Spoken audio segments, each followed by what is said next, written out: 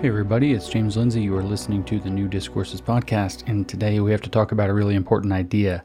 I don't think this will be a very long episode, so you don't have to buckle up or anything like that, except in terms of the meaning of the content. We're going to talk about this idea called degrowth. I don't know if you've heard about degrowth, but degrowth is a catastrophe. I did a podcast previously that's ultimately about degrowth. If you remember, I did a podcast about this absolute zero program, absolute zero emissions by 2050, which is kind of a more extreme take on net zero, which is net zero emissions by 2050. So the difference being that with absolute zero, we make absolutely no emissions. And with net zero, we balance it out. So the amount of emissions and the amount of carbon that we're capturing and putting away or whatever else balances out to zero. So I came across this. It's fairly short. This is what I want to go through to give you a picture of it, because I also want you to understand what's happening in order to achieve degrowth. This article on the World Economic Forum's agenda, which means it's their blog, Climate and Nature, and the title is How to Accelerate the Decarbonization of Aviation. And so part of the degrowth movement, again, if you remember that previous podcast that I did about absolute zero, and I encourage you to go listen to that if you haven't heard it, it's alarming, is that the goal is to get the emissions down and to decarbonize things so that we can have a more sustainable future. So the idea of degrowth is rooted effectively in Herbert Marcuse's One-Dimensional Man from 1964, where he argues that socialism has the right ideology, but capitalism delivers the goods. But the problem is that capitalism is unsustainable, among other things, like some of its exploitative practices. He says we need to become content with a lower standard of living, with fewer gadgets, less plastic, fewer things, blah, blah, blah, blah, blah. And ultimately, that's what degrowth is. It's accepting a lower standard of living on the justification of sustainability, or whatever the thing is that they want to call it. So you've heard also maybe the podcast I did about sustainable development goals. That's tapped into this. You maybe have heard the podcast that I did about the sustainability being the tyranny of the 21st century. And you may have heard the podcast that I did or read the essay that I wrote about the idea of Herbert Marcuse's solving the riddle of history, where the idea is that productive socialism can be built like we have in China, as we might call it, and at the same time, what we might agree to call sustainable capitalism that's going to be managed through stakeholder capitalism is going to be the way that we bring the overall productivity and size of the West down. Now, the degrowth thing, before I dive into this essay, and also I want to talk about this socialist magazine with regard to degrowth, the degrowth thing is particularly funny in a way if you go look it up. If you go look up degrowth, and I almost did this, I put some of this on Twitter. I guess we have to call it X now. I'm not going to call it X. But if you go look it up, they'll say things. And there was another World Economic Forum document, I wonder if I could easily find it, where they talk about degrowth. And what they actually say is that the purpose of degrowth is not to shrink the GDP, but then they talk about how degrowth will shrink the GDP. They say that it's not about having smaller economies, but it is about having smaller economies. And then they try to introduce this new idea called the well-being economy instead, which is absolutely preposterous, obviously. So we're not going to measure our economic output now in terms of productivity or growth or gross domestic product. In particular, we're going to measure something called well-being. And that's how we're going to know if we have a good and effective economy, is do we have one that is producing well-being? And of course, who's going to get to name what that looks like? Well, not us. That's going to be the stakeholders in the stakeholder capitalist model. That's going to be our tyrants. And they're going to decide for us what that looks like. There's actually, I'm looking it up now, there's a lot of articles right now about degrowth and the degrowth movement, both on the World Economic Forum website and others. Just to give you a flavor, U.S. News, and I guess that's U.S. News and World Report, maybe analysis, climate change scarcity chip away at the degrowth taboo. And the article on degrowth published in June by Davos organizer, the World Economic Forum, hinted at degrowth impacts, suggesting that it might mean people in rich countries changing their diets and living in different ways. CNN is degrowth, a dangerous idea or the answer to the world's biggest problems. And World Economic Forum talks about it. We have this other essay on DW.com, whatever this is. How risky is economic growth? Well, the degrowth movement wants rich countries to stop chasing GDP in a desperate bid to stop the planet from heating. So the idea is that we're going to shrink our economies. We're going to, in Herbert Marcuse's world, become content with less. As they said a year ago, June 15th, 2022, at the World Economic Forum, degrowth, what is behind the economic theory and why does it matter right now? And it says that degrowth is a radical economic theory born in the 1970s. It broadly means shrinking rather than growing economies to use less of the world's dwindling resources. Should say fewer, probably. Detractors of degrowth say economic growth has given the world everything from cancer treatments to indoor plumbing. Yes, indeed. And supporters argue that degrowth doesn't mean, quote, living in caves with candles, but just living a bit more simply. And so then they start off in this older piece, how do we save our planet? Some economists believe the only way, notice this bullshit, some economists believe, that means it's economists, plural, they need two of them. Some economists believe the only way is to radically scale back our global consumption of resources. This is a key premise of degrowth, a political and economic theory that is gaining traction as fears grow over climate change. But is it workable? And it says, what is degrowth? Degrowth broadly means shrinking rather than growing economies. So we use less of the world's energy and resources and put well-being ahead of profit. So there's your well-being economy instead of a gross domestic product. The idea is that by pursuing degrowth policies, economies can help themselves, their citizens, and the planet by becoming more sustainable. Practical degrowth actions might include buying less stuff, growing your own food, and using empty houses instead of building new ones, the website Economics Help suggests. Degrowth as a term was coined in 1972 by Austrian-French social philosopher André Gorz, according to the website degrowth.info. As a movement, degrowth started to take off in the early 2000s, according to media platform Open Democracy, which we can guess just by the name is probably communist. Modern degrowth protagonists include French economist Serge Latouche, who argues that society's current model of economic growth is unsustainable. And it's all about this climate change. They say, well, it says, why does degrowth matter? Well, economic growth in society dates back to the 17th and 18th centuries, explains Our World in Data. That's when technological innovation started driving increased prosperity, which becomes a problem. Government policies have focused on growing and expanding economies ever since. With increasing awareness about climate change, the degrowth debate has accelerated. No, it has been accelerated by these manipulators. If economic growth continues to be the default goal, it will lead to climate catastrophe, the argument goes, which means they don't know that. They're not saying it's true. They're saying it's true, or so the argument goes. And they say with no hope of limiting global warming to 1.5 degrees. It seems to be no coincidence that global warming caused by humans started around the 1830s. It seems to be no coincidence, but it may in fact be. It seems to be no coincidence, scientists believe, when the world's first industrial revolution was at its height. The solution is essentially to move away from the assumption that growth is good. So shrinking, contraction, degrowth is good.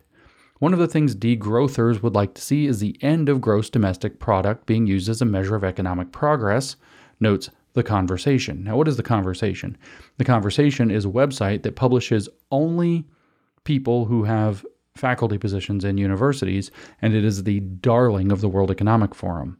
So it is the unholy marriage between academia and propaganda media funneled through something like the World Economic Forum. They say GDP measures an economy's entire output of goods and services. But what are the experts saying? There are plenty of opponents to degrowth theory. Yeah, no kidding. And then this is very interesting because I wasn't going to go through this one, but the way that they to push this is that news and opinion site Vox, that's their experts, argues that economic growth is what's given the world, quote, cancer treatments, neonatal intensive care units, smallpox vaccines, and insulin. So Vox, super leftist, is presented as coming out in favor of growth. freedom from poverty, indoor plumbing, electricity, and longer life expectancies are other gains of growth, and the list goes on. So this is what they want to end with: degrowth.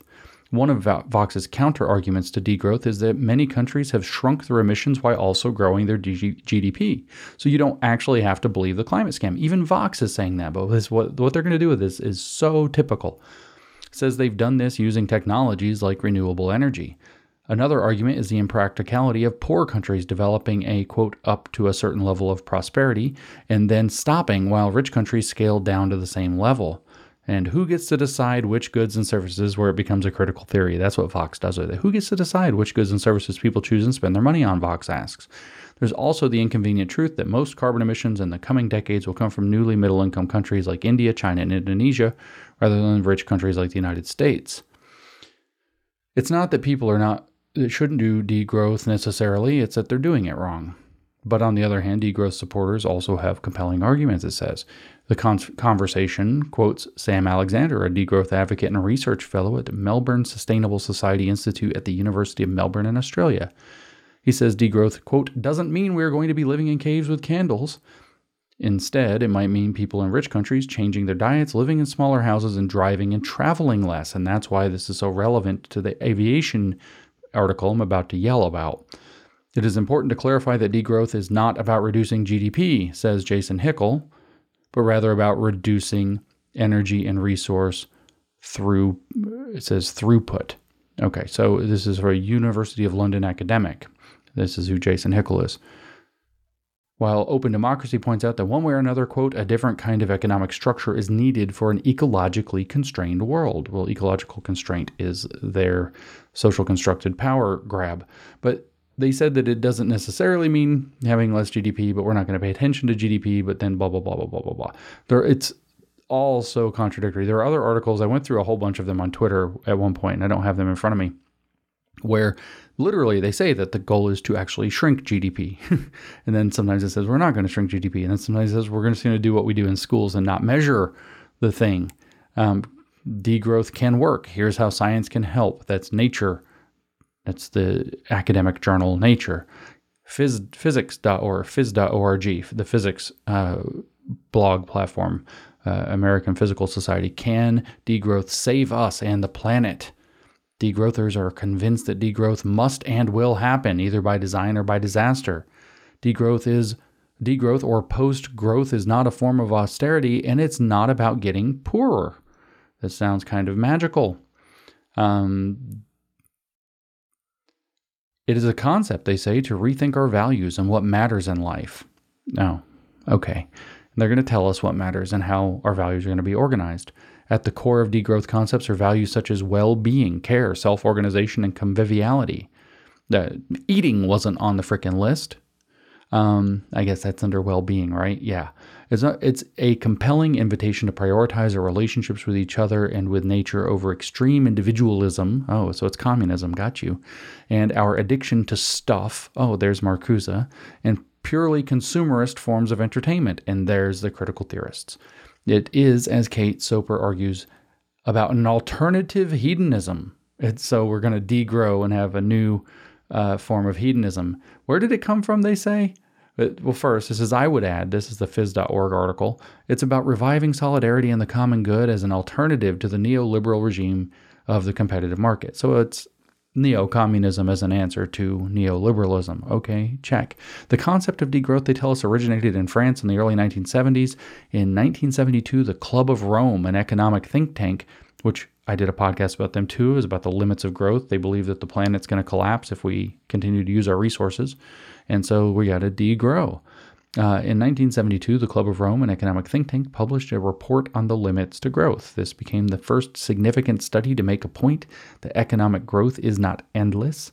Early adopters of décroissance, which I assume means degrowth, but I'm not sure, were scholars such as Nicholas something, Krogescu, Rogan, Andre Gors, who we just heard about before, Ivan Illich, that's the deschooling guy, Eric Fromm, that's a Frankfurt School psychologist, and E.F. Schumacher. It's funny how they didn't mention that in the next year, in 1973, Klaus Schwab at the World Economic Forum had the Club of Rome, the Pecci or whatever the guy is in charge of it come and speak at the World Economic Forum the next year. And they say that more growth means more energy consumption and more extraction of material resources. Why do we think that an economic system, any economic system, can produce growth forever? Degrowth means living within the Earth's regenerative limits in socially equitable and collectively supportive ways. It's just communism dressed up. Then this is where degrowth concepts not only question the ideology of unlimited growth, economic growth, but they're also critical of the method with which economic growth is measured, namely via gross domestic product. Everybody fighting the fights in the schools has got to be having like chills right now, because it's the exact same thing. Oh, the SAT measures the wrong thing. It measures whiteness or something, so we have to get rid of the test. Gross domestic product. Actually, it's the way we measure economics is wrong. We got to change it to some communist bullshit, like well-being. While the monetary measure of GDP has always been problematic as a method to determine economic progress, this is even more obvious in the accelerating ecological crisis and the accelerating crisis of global capitalism, in case you wondered if this is communist. Remember, this is a physics website. Firstly, GDP does not take into account the widening gap of inequality. Communist. Thus, a rise in GDP will only benefit the few while the living standards of the many get worse. No, that's actually not true. Everywhere that we've had market economies open up, which is not the same as capitalism, by the way, everywhere, the living standards of everybody, except for a very small fringe that are very difficult for sometimes good and sometimes not so good reasons, everybody's standards of living go up. Secondly, they say it does not take into account economic externalities. That's a magic word that means that there are pollution and stuff. The profit of oil companies comes with a price that is not accounted for, the warming of the planet. Maybe not. The profit made due to deforestation of the Amazon to secure our consumption of beef comes with a price, the warming of the planet. Maybe. But you see how simplistic this is? The profit that water companies in the UK make because they don't properly take care of sewage comes also with a price, and its color is brown.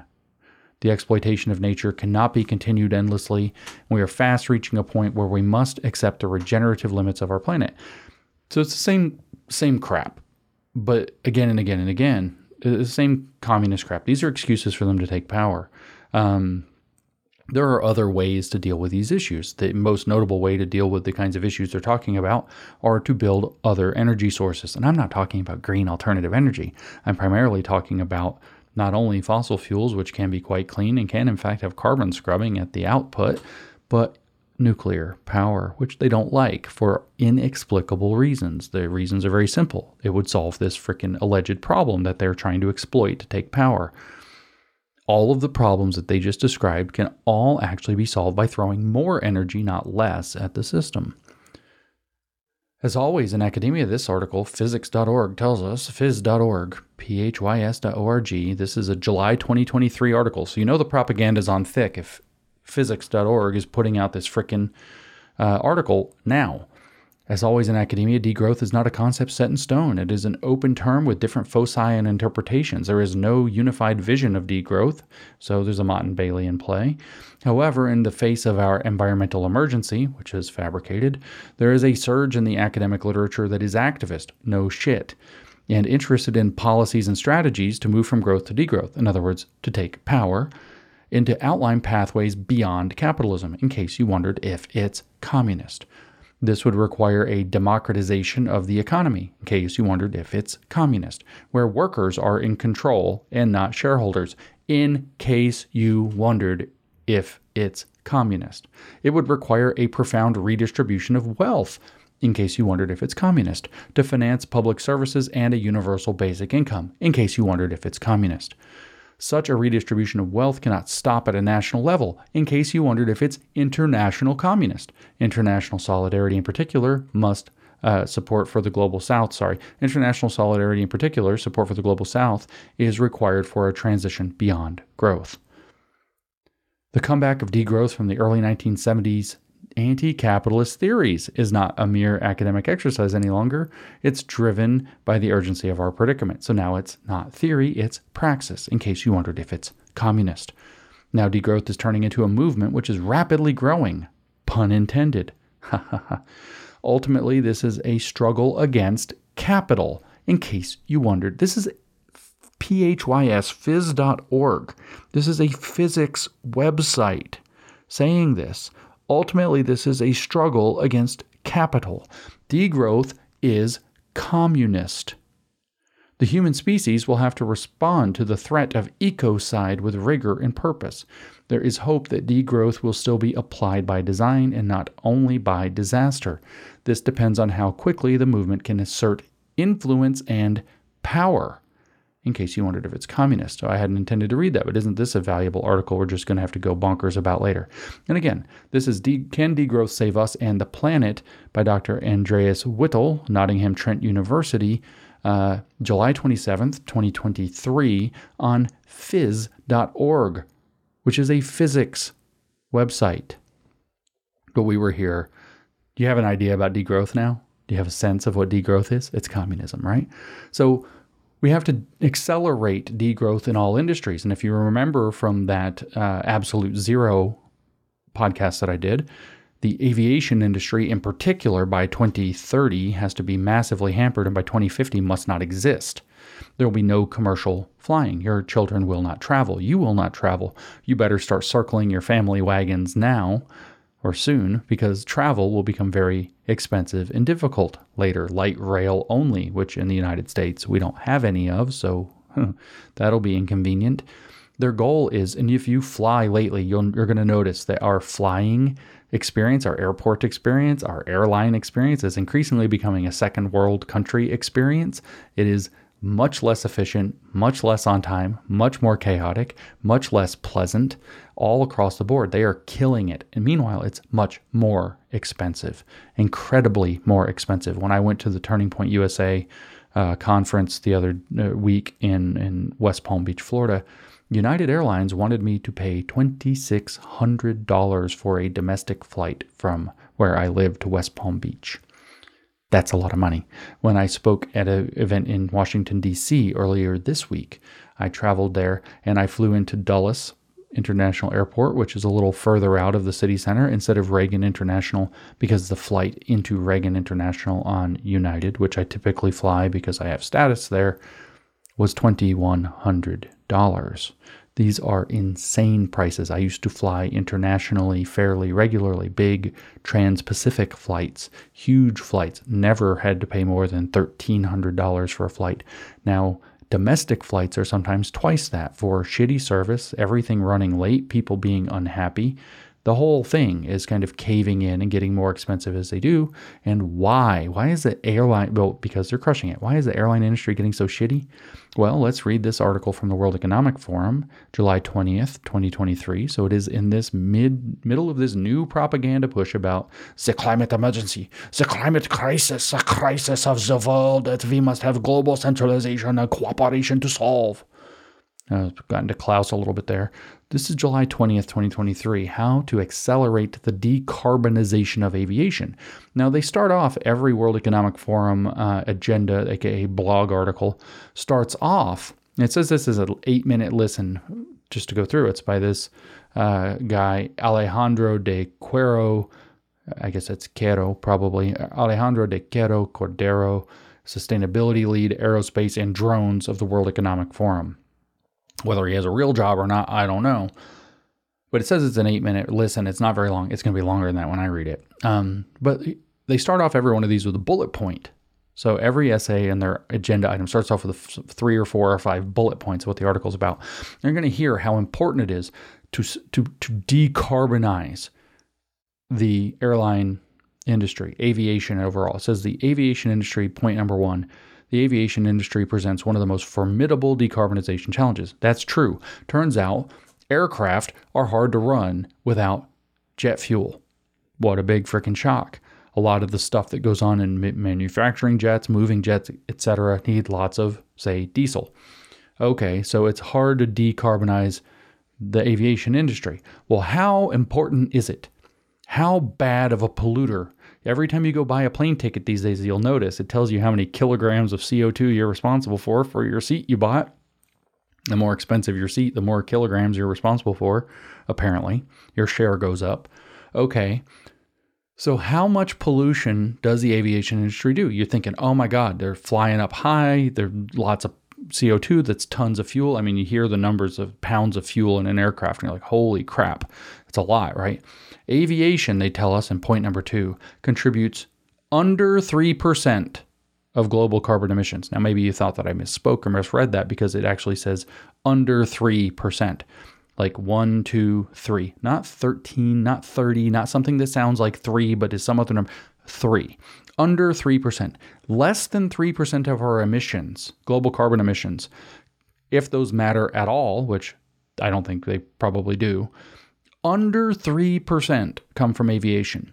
But we have to decarbonize this. So we have this very difficult, these 2 points together, we have this very difficult industry to decarbonize, and it's less than 3% of the problem if the problem's even real.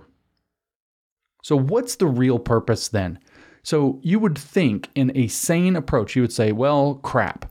If decarbonization's actually necessary, let's assume for the sake of argument that it is, even though it probably isn't, you'd say, well, crap, where can we easily decarbonize and where can we not easily decarbonize? So, okay, aviation is important to people. It's important to move goods and services, goods from people, families. Like, there's lots of reasons. People fly demand. They keep telling us the flights are so expensive and difficult because demand is way up. They keep telling us. People want to fly. People want to travel. And yet, it's very hard to decarbonize this. So you say, okay, how much pollution does it make? Less than 3% of the problem, if it's even a problem. Wouldn't you think that maybe we're going to focus somewhere else and say, well, that's going to get a carve out. We'll do what we can. We'll try to get more efficient engines. We'll try to get more efficient designs. We'll try to put more people on planes or whatever the hell it takes. But we're not going to try to revamp and destroy the entire industry over less than 3%. But that's exactly the opposite of what they're really doing for degrowth. Less. You have to get used to traveling less. That was part of it. You're going to have to eat worse food. You're going to have to stay home a lot more. Why? Because aviation contributes under 3% of global carbon emissions. So what you can tell from putting these points together is this has not a single fucking thing to do with saving the planet and 100% of to do with controlling your ability to move. If you are especially a poor person, meaning less than like millions of dollars per year, you are not to go clog up their beaches, clog up their airports, clog up their tourist destinations, clog up the Versailles in France or the Louvre or some of the things in London or any of the Great Wall of China. They don't want poor people clogging up their luxury spots. So let's get the motherfuckers off of airplanes so they can't get there. That's what this is about. You have a very recalcitrant problem, if it's a problem at all. So if decarbonization is necessary, which I again assert it's probably not, but let's say it is, we have this one industry that means a lot to global business, to global shipping, and to people, and all combined, it's less than 3% of the problem, and it's very difficult to decarbonize. So they're going to prioritize decarbonizing it, and they're going to write an article about accelerating decarbonizing it.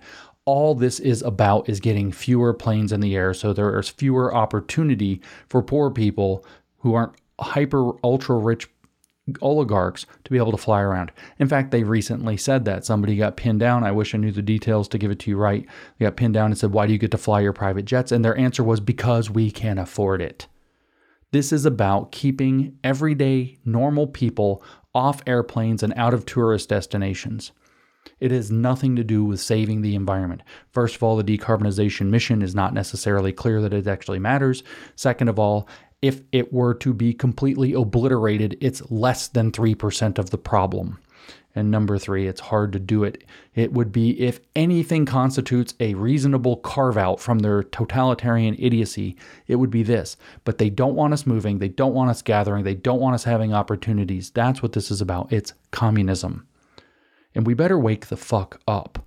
It is communism coming. They're going to crush our ability to move. They're going to crush our ability to gather. They're going to crush our ability to have opportunities. And if we don't do something before it's over, if we don't say something before it's over, if we don't make this clear before they break these industries or get them to commit suicide, then we're going to lose them. The institutional knowledge, the whole kind of continuous operation. Think about it if you lose an entire, say, few years of people knowing how to do air traffic control. All the experienced ones who are competent at things go on and do other things. They're not coming back to ATC afterwards. Who's going to guide the planes? Well, now you've got 20 to 30 years to get the level of experience back to where it was because you took a couple-year pause. This is something they understand and are manipulating. We had better say something about this. We had better start fighting against this. This decarbonization, degrowth bullshit has to get canceled. It has to get shut down. Decarbonizing aviation, this is point 3, will require all available options, including battery electric and hydrogen-powered aircraft, while addressing scalability challenges for sustainable aviation fuels. This is just like that stupid Absolute Zero document. Okay, you're not going to fly a fucking plane with batteries. Get over it. They're heavy. You're not going to do it. That's not real. Hydrogen-powered aircraft might be real. There's probably a reason we don't use them. People know how to use hydrogen. We use them to fuel rockets. There's a reason we don't fly hydrogen-powered aircraft already. I don't know what it is. Scalability challenges for sustainable aviation fuels. This is all crap. There's not even any reason that we need to decarbonize aviation in the first place, but now they say it requires all available options. We have to dump effort into a bunch of wild goose chases so that we're not paying attention to the fact that they're actually just shutting down aviation overall. It should remind you of where they're discovering in the crazy summer heat that we've just had to have electric vehicles, and now electric vehicles don't work in the crazy summer heat. Oh, they don't work in the cold either. Oh, they don't really work. Oh, we can't really mine that much lithium. Oh, we can't really make that many. Oh my God, the roads can't really endure them. The solution to these enormous sets of fake problems to do with electric vehicles is going to be that we can't have electric vehicles. The mining, the preparing, the building, the distribution, the use is all going to be unsustainable in the next wave of unsustainability purges. The point is to get people not driving cars. The point is to get people not flying in aircraft, to get you stuck where you are. Point number 4, these are just the bullet points. We didn't read this yet. Government policy is crucial. Oh, of course it is. Alongside any technological advancements to accelerate decarbonization goals. So the goal isn't to use, innovation and all of this to improve, say it matters, say decarbonization matters. We're not going to use, the forces of a market that are bending in that direction for whatever reason. We're going to, like, for example, say organically the fossil fuels were to get very expensive or whatever. There would be organic market pressures that push us. We're not going to look for that. We're not going to look for technological advances that solve problems. We're going to use government policy. Government policy is crucial. So it's really just a power grab, isn't it? So how does this article go? And remember, the point of this is that degrowth is communism, and part of communism is going to crush our ability to be free, independent movers. So they're going to take away our ability to engage in travel. The travel industries, or I should say the sectors of the travel industry, cruise lines, shipping, hotels even, airlines and so on, are all crushing themselves. They're all committing suicide. They're being forced through ESG policies and through whatever cult they've joined and whatever island-based activities they engaged in to get the power that they have, then now they're stuck. They're being compelled to commit ritual suicide, sticking the wakizashi into their guts and cutting it open to kill these industries for degrowth, which is, as we just heard from phys.org, communism. It is a struggle against capital itself.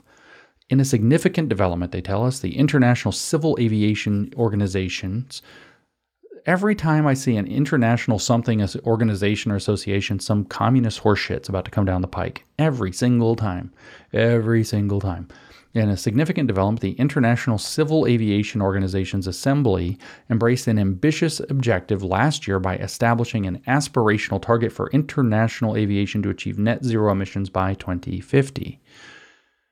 This commitment reinforces existing goals and commitments undertaken by the aviation industry in individual states. This is where they're going to describe that suicide thing.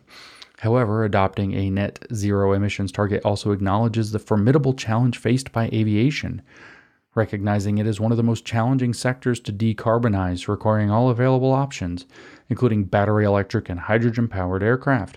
However, Anticipated advancements in scalability of technology, such as sustainable aviation fuels, projected to help reduce greenhouse gas emissions. Emissions. It's like Pee-wee's Playhouse from back in the day. We all have to go nuts when we hear the magic word. Emissions. Destroy your economy. Emissions. Destroy your economy. Yeah. Yeah, okay. So sustainable aviation fuels and other technological advances are projected to reduce greenhouse gas emissions by 46 to 65%. That offers the sector a clear trajectory, they say. So you could maybe get the under 3%. So let's say maybe it's 2.8. We reduce it by roughly 50%. We could get it from 2.8 down to 1.4% of the problem. Ooh. Although realizing their potential will require active promotion and appropriate incentives and regulation. Get the carrot and get the stick.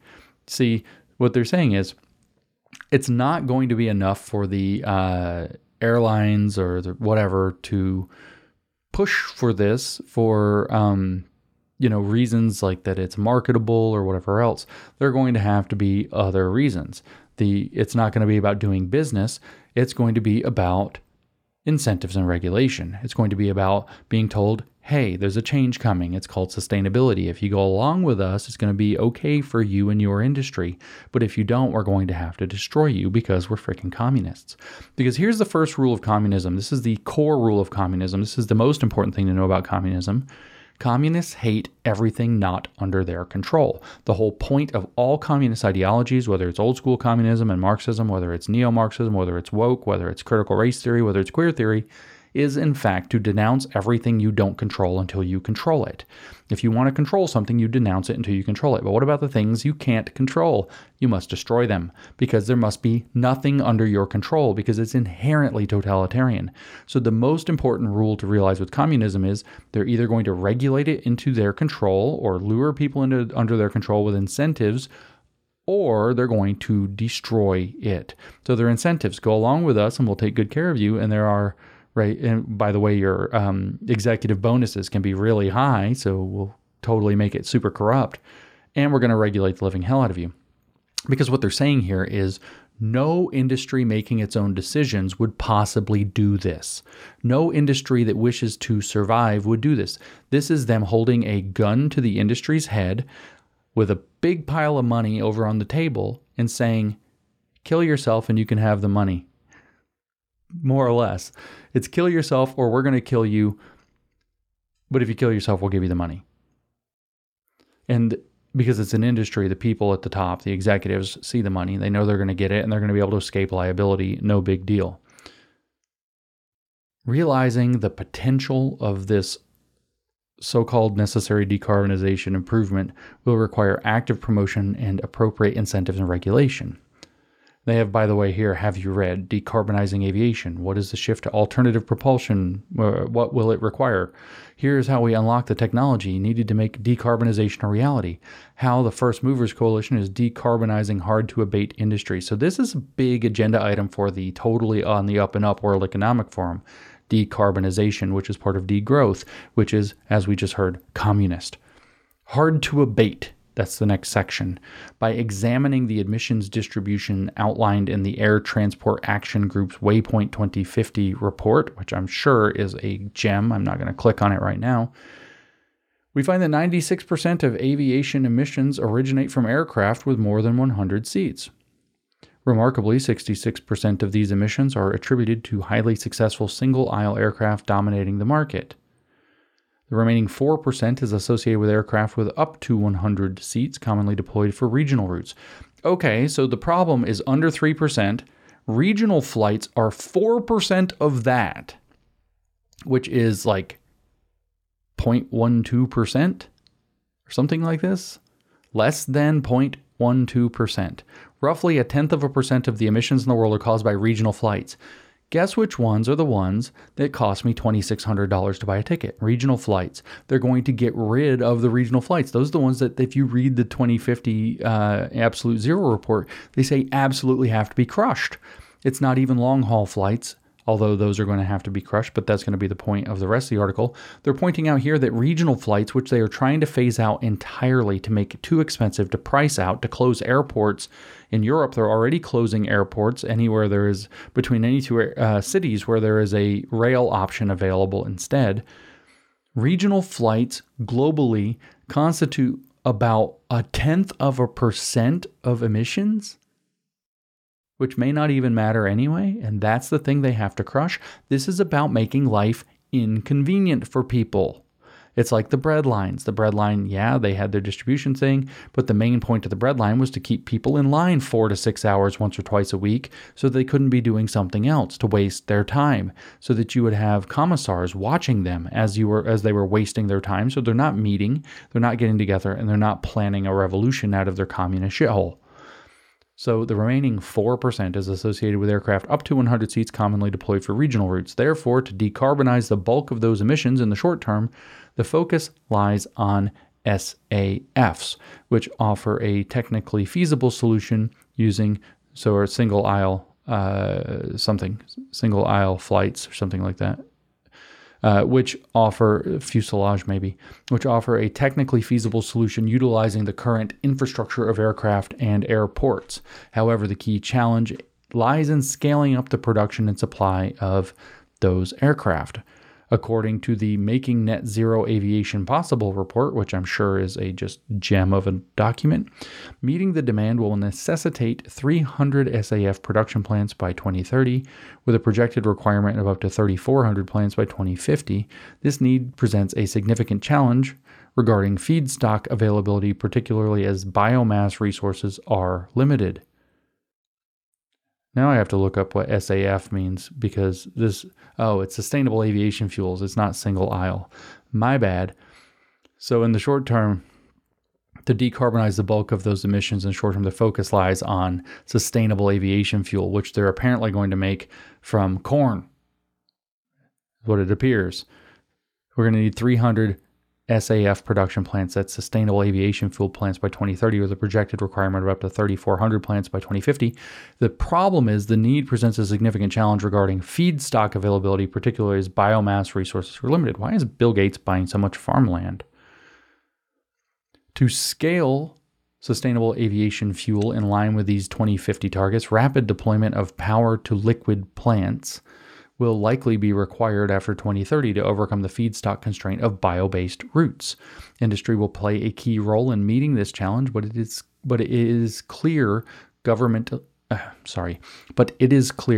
targets, frameworks, and policies will be needed to support the widespread adoption of sustainable aviation fuels within the aviation industry. So we're going to move to unrealistic fuels, and they're going to have to grow a lot of biomass, and they're going to have to use power to fuel conversion in order to meet demand. When considering the broader context of decarbonization, the significance of electrification may surpass initial estimates. While projections indicate its importance in the emission reductions at around 2%, this technology is crucial in supporting the decarbonization roadmap. So the problem is less than 3% of the thing in the first place, and here the importance of this for electrification is it's only going to solve 2% of the problem. So 2% of the 3% problem, 0.06%. Wonderful. This technology, they say, is crucial in supporting the decarbonization roadmap. Notably, battery electric aircraft offers the advantage of eliminating in-flight emissions. Emissions. Peely's Playhouse. Word of the day. Everybody give all the power to the government. Emissions. In recent years, numerous concepts for electrical vertical takeoff and landing vehicles have emerged. I think that means helicopter-type drones. However, they are not intended to entirely replace existing commercial and regional routes, which typically operate on less than 800-kilometer distances. You want to ride in a fucking drone for 800 kilometers? You want to 500-mile ride? Yeah, no problem. I'm going to fly from Nashville, Tennessee to Washington, D.C. in a drone. Yeah, freaking great idea. According to the Forum report, target True Zero, unlocking sustainable battery and hydrogen-powered flight by 2035, Lithium-ion battery electric aircraft are expected to have a maximum operating range of approximately 400 kilometers, increasing to 600 kilometers by 2050. So we're going to get rid of the existing fleet of airplanes that can, say, fly 5,000 kilometers or 10,000 kilometers and replace them with things that can go 400 kilometers before you have to plug them in. And by 2050, it'll be up to 600 kilometers. It's like the problem with electric cars, but times a million. Good luck crossing the Atlantic in one of those. If battery electric aircraft continue to evolve, electrification could be significant within a global decarbonization framework. Electric motors. So don't despair. We could come up with cool technology stuff, but not really. Electric motors combined with other technologies such as electric propulsion with sustainable aviation fuels or hydrogen, as in a hybrid aircraft, can significantly extend the aircraft's range. Then we have a quote. He quotes himself here, or it's a pull quote. Governments must define clear goals and milestones for battery electric and hydrogen propulsion to attract investors and drive industry action. In other words, nothing about this is organic. Nobody wants to invest in this freaking fake program. Nobody thinks this is a good idea, so governments must make it happen. Advancing technology. This broader range enhances the regional market's potential, positioning hybrid aircraft as a viable alternative to new turboprop designs that can substantially reduce emissions compared to smaller jets. How fast do they go? Oh yeah, slow, real slow. Additionally, hybrid aircraft can help facilitate safety and security certification processes for electric motors and hydrogen concepts. Why don't you just fly the regular jets? Oh yeah, decarbonization fake stuff, that's why, because we have to degrowth. Remember, this is really about degrowth. Moreover, in the short term, hybrid aircraft can contribute to decarbonizing on-ground operations during taxiing, takeoff, and landing stages, so you don't have to burn fuel if you just take your drone off from the gate.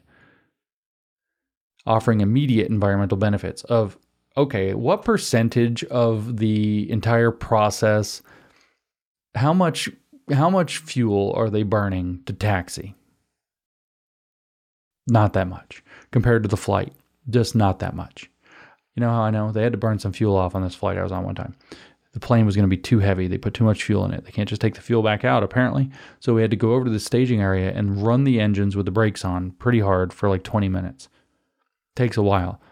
Normally, you only taxi for like 10 minutes, not that high level of engine use. So it doesn't use it, but that's immediate environmental benefits. God, I hate these people. Several technical efforts must be combined to successfully implement battery electric. Pause for a minute that they're literally talking about battery electric airplanes. Like, just give me a freaking break here. What are some of these challenges? Ensuring renewable charging sources. Oh, so it won't be good enough that you have a charging thing. It's going to have to be charged with like wind and the sun. This is just not, same as with the electric cars. This is just meant not to work, and then nobody can fly. Optimizing battery life cycles and enhancing energy density.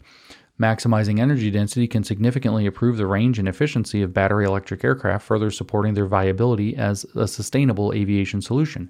A sustainable aviation solution suggests that there's a sustainable aviation problem, but I don't think there is. They said it's less than 3% of the problem. You have a highly valuable sector of our lives and economy that is hard to abate, as they phrase it. It's hard to decarbonize, but it's less than 3% of the problem, and it becomes necessary to find a solution. This is bullshit. Overall, a big portion, around 26% of emissions reduction, still depends on another important technology, hydrogen. That means accelerating the production of green hydrogen by 2035. This just makes hydrogen sound like a scam. A sufficient supply of green hydrogen is essential, as blue hydrogen may not yield significant climate improvements compared to conventional jet fuel. Oh, so even regular hydrogen's not good enough because it doesn't really fix the problem. So you have to have green hydrogen, which God only knows what that is. What it is it doesn't work. That's what it is. Additionally, advancements in fuel cell technology and lighter storage tanks are vital for optimizing the efficiency and range of a hydrogen-powered aircraft. I think they're all propellers that go really slow, too. They're really expensive, if I remember right. Designing aircraft with hydrogen performance in mind, including strategic placement of hydrogen tanks, sounds like they might blow up or something, is thus crucial for maximizing their capabilities and reducing environmental impact. So in other words, they don't even work. Effort should also focus on researching and mitigating the potential impact of contrails formed by hydrogen-fueled aircraft containing increased water vapor. Oh yeah, I remember, because water vapor actually turns out to be a really, really strong greenhouse gas. So hydrogen planes, it literally just belch out clouds out of their butts, like apparently a problem. By prioritizing these considerations, the aviation industry can unlock the full potential of hydrogen technology and drive the transition toward a sustainable and decarbonized future. At no point have we ever had a real case made for why we need a decarbonized future, but that's how they're going to get their power. That's how they're going to regulate us into poverty and no travel. Regulatory environment. This is the last section. All these technical questions and roadmaps must be supported by regulation. Why? Because degrowth is communism. Governments and regulatory bodies may feel overwhelmed about the steps to be followed. In response, the World Economic Forum and the Aviation Environment Federation have published a new report, Target True Zero, Government Policy Toolkit to Accelerate Uptake of Electric and Hydrogen Aircraft. The aim of this toolkit is to provide governments, so communists, with both the opportunity and the options to help develop approaches toward accelerating the development of zero-emissions aircraft technologies as part of an overall decarbonization plan for the sector. Isn't that just charming? Oh, there's more. Sorry, I thought that was the end. There's more. As regulators, framing a net zero aviation strategy will require a comprehensive understanding of market segments, aircraft sizes, airport infrastructure, and the potential for renewable electricity or hydrogen supply. Ain't nobody talking about building a damn nuclear plant if we were going to have that much electricity. Ain't nobody talking about it. Ain't nobody talking about it. It's like that wet bulb temperature thing that went viral the other day. So wet bulb temperatures allegedly hit 94. That is actually very serious. Wet bulb is not the same as dry bulb temperature. So that's high humidity, high irradiance, and high temperature at the same time. So it's dangerous. Wet bulb temperature 94. It may or may not have happened. It may have been propaganda, but let's say that it did happen. Okay, so what? So then they're saying that this is proof of climate change, so we have to produce less energy, apparently. They said it's impossible to live in 94-degree wet bulb without air conditioning. Okay, so sounds like what we need is more air conditioning if that's going to be the case. If for whatever reason the world's heating up, we're probably going to need more air conditioning. So what's their solution? Less fucking energy. Well, guess what? Air conditioning requires a lot of energy. So their solution is less? No. The solution is not, oh, well, we better start build. This is going to be base load capacity. Better build some nuclear plants that are going to be able to handle that elevated base load capacity, because if temperatures are going up and we need people to survive and be healthy, we need more energy for air conditioning that they can afford and that actually works. So let's build nuclear plants. And it's like, no, it's not. It's like, let's cut down 16 million trees in Scotland to put fucking windmills. This is all fake. This is all fake. They're making a catastrophe out of thin air that they're then going to use to justify having to seize power to solve the emergency. It's like what they're doing in these cities like Portland and San Francisco, where they have all of this freaking shoplifting, and then they're like, whoa, we don't know what to do about it. Well, I don't know. I have this weird idea called arrest people and prosecute them. Like we used to do, and it kind of worked. No, we can't do that. That'd be racist or something. No, why don't you just do that? But what's their solution instead? Well, we have all this. Let's put facial recognition cameras on the entrances to stores, so we can build out the infrastructure. We'll keep the criminals out. Yeah, and you're also going to be able to decide based on social credit who gets in and who doesn't get in. They're going to be able to apply a social credit system at the entryway to shops, just like in China. And people are like, yeah, that's a solution, because they don't want to go back to police because they believe police are racist. Isn't it neat how that all worked? Policing 4.0, it's freaking cameras that don't let you in because your social credit score isn't good enough. So when they debank Nigel Farage, for example, for having the wrong political opinions, they could just skip the whole step of debanking him, and they could just say, well, yeah, you do whatever you want with your money. You can't get into any store because you have black social class, like under Mao. And people will clamor for it because policing is racist, so we have to move away from policing. Terrible. So this is the same thing as regulators. Framing a net zero aviation strategy requires comprehensive understanding, right, of all these different things. This understanding may differ across countries, but governments must define clear goals and milestones for battery, electric, and hydrogen propulsion based on these insights to attract investors and drive industry action, which we talked about before as the pull quote. That means It doesn't work. Nobody wants to invest in this, so they have to create government bogus reasons to drive investment. Sounds like one of those scams like Solyndra all over again. Building stakeholder partnerships, in other words, the tyranny, the Soviet.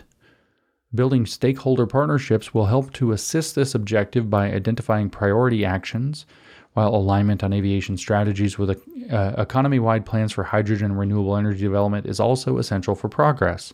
Sounds like it's degrowth, so it's not progress by definition. It's literally regress. Regress, not progress, but fine. On the other hand, governments must better understand how to create an enabling environment, supporting international civil aviation organization initiatives while facilitating the development and deployment of alternative propulsion aircraft through research, infrastructure support, and regulatory updates.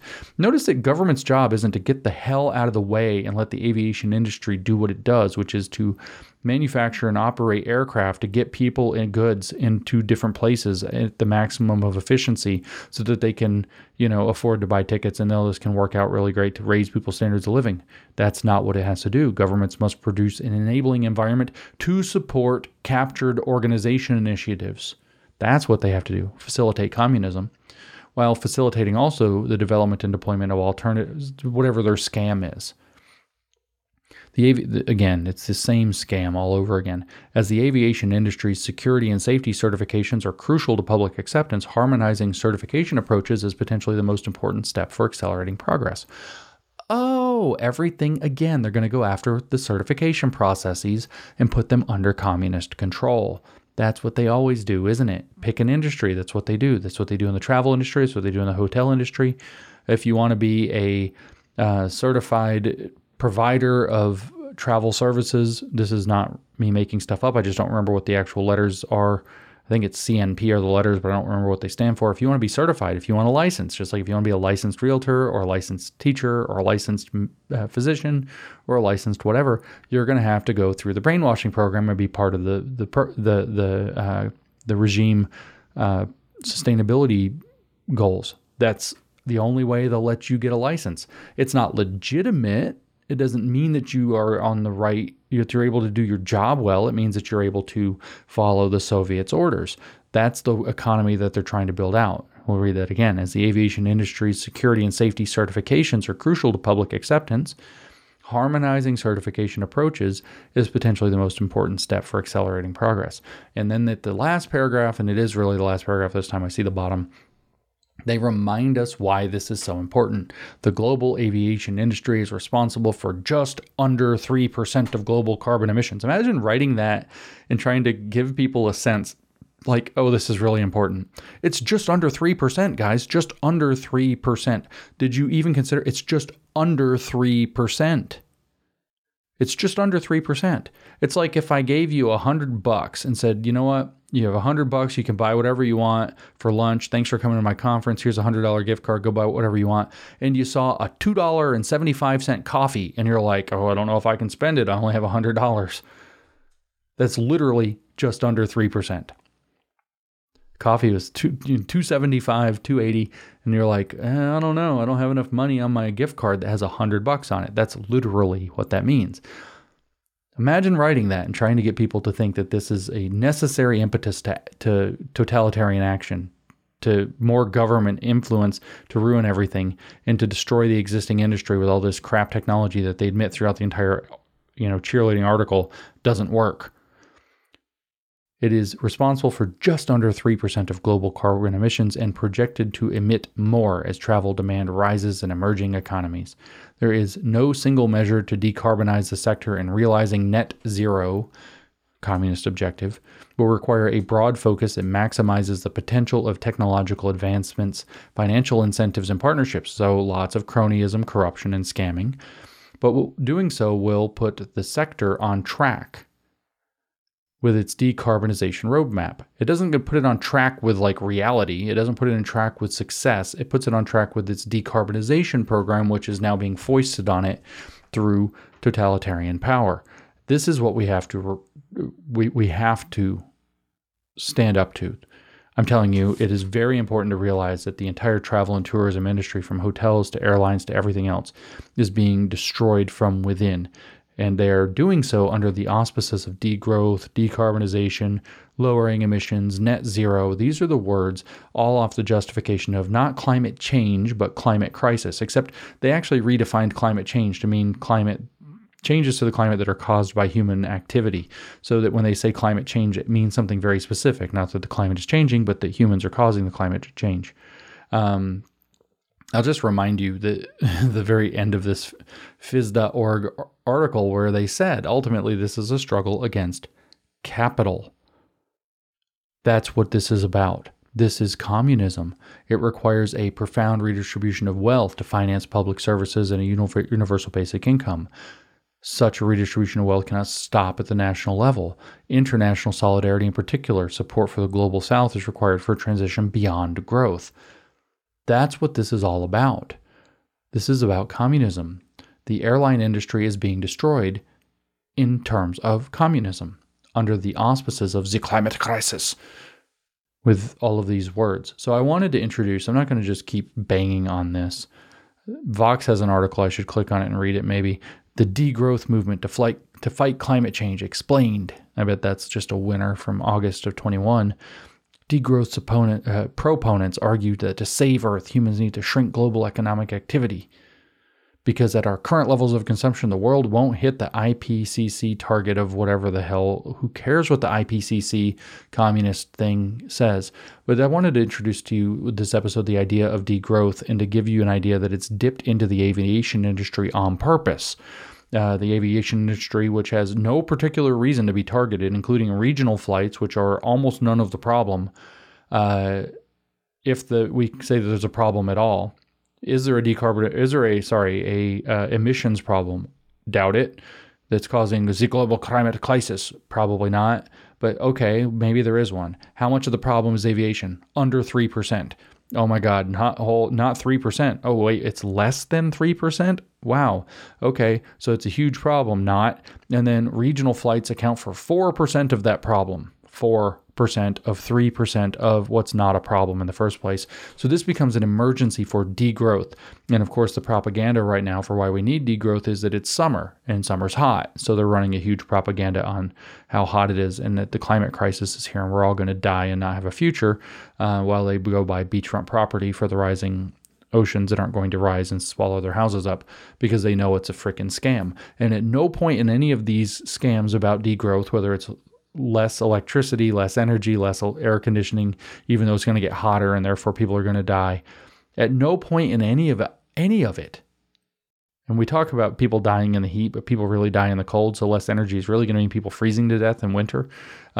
Many times more do. Of course, The Lancet published an article recently, and what did they do? They put a graph in there where they inflated the scale of heat-related deaths compared to cold-related deaths. So it looks like they're kind of on par. So global warming sounds scarier than freezing to death, because what happens is when they degrow, when we go beyond growth and we restrict the amount of energy, people are going to freeze to death.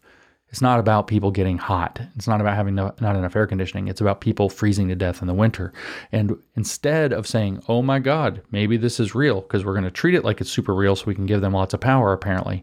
It's super real. We better build base load nuclear plants stat everywhere, as many as we can, to deal with the problem, because throwing less energy at a problem basically never solves it. Throwing more energy at a problem opens up all your options to start figuring it out.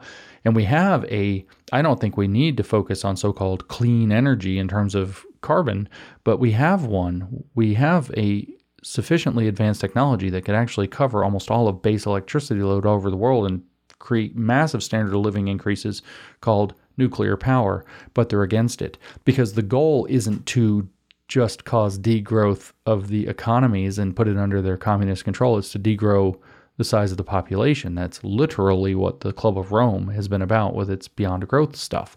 It is literally about that. And so having more energy and thus more ability to have standard of living and prosperity would not facilitate degrowth. I actually forgot, so I'm going to come back to it now since we're here at the end about degrowth, just to really drive home the point. Somebody sent me this on Twitter, ironically, as I was getting ready to sit down and record this. This is the Monthly Review, an independent socialist magazine. The issue is July-August 2023, and I have a screenshot of the cover. The big anchor article is Frederick Engels on Disarmament by the editors. So this is communism, right? And so what is the subject of the July-August 2023? Remember, this is the middle of this huge propaganda push. July and August is when they've launched it. What is the topic of this issue of the magazine? Planned degrowth, eco-socialism, and sustainable human development. That's literally what it's about. And so there's a big article about that. What are the other articles that they advertise? A big one, degrowth, what's in a name? And then degrowth and socialism. That's an essay, planning degrowth. We can assume it's central planning of degrowth. Remember, this is a independent socialist magazine. These are the articles in this month's issue. Global poverty and the case for democratic socialism, an ecologically sustainable and democratic economy, the communal alternative in Venezuela, the eco-socialist mode of cooperation, on technology and degrowth, democratic planning for degrowth, 9 theses on eco-socialist degrowth, degrowing China by collapse, redistribution, or planning. And then the picture, it's not a very nice cover. It just has a little squiggly drawing in the middle. And when you look close, what it is it's a literal downward spiral, like going into a drain, of a gray line working in a circle, getting smaller and smaller and smaller. And in the very center, it shows it turning into a green dotted line that's actually just a circle. Like it looks like the edge of the drain that our economies are being sucked into. And that's the idea of planned degrowth, eco-socialism, and sustainable human development. In case you needed further evidence that what degrowth is eco-socialism, aka communism, using the environment as the excuse. That's what this is about. So degrowth is a big fight, and we had better start fighting it. This is like the big push is going to be into the climate crisis, followed by the need for degrowth. This is going to be the big, everybody's like, what are they going to turn to next now that we've got the drag queens and the queer theory thing? Climate change, guys, climate crisis, and try to discipline yourself not to talk about it as climate change. Try to discipline yourself. That's a term that they have stolen and co-opted. Try to talk about it in terms of climate crisis, and that the climate crisis is a fraud. The climate crisis is a scam. That degrowth is not a solution. That degrowth, in fact, is eco-socialism. In other words, it is communism using the ecological matters or climate or whatever as the excuse. We have got to fight degrowth. We're going to lose our industries like aviation, thus the travel and tourism industry. We're also going to lose our ability to move with vehicles, with cars.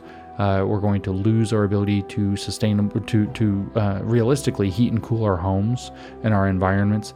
Everything is going to get worse, and that was part of the plan all along. That's what Herbert Marcuse said in 1964 in One Dimensional Man, that we have to get used to lower standards of living and less so that we can have a socialism that allegedly works. That's what this is all about.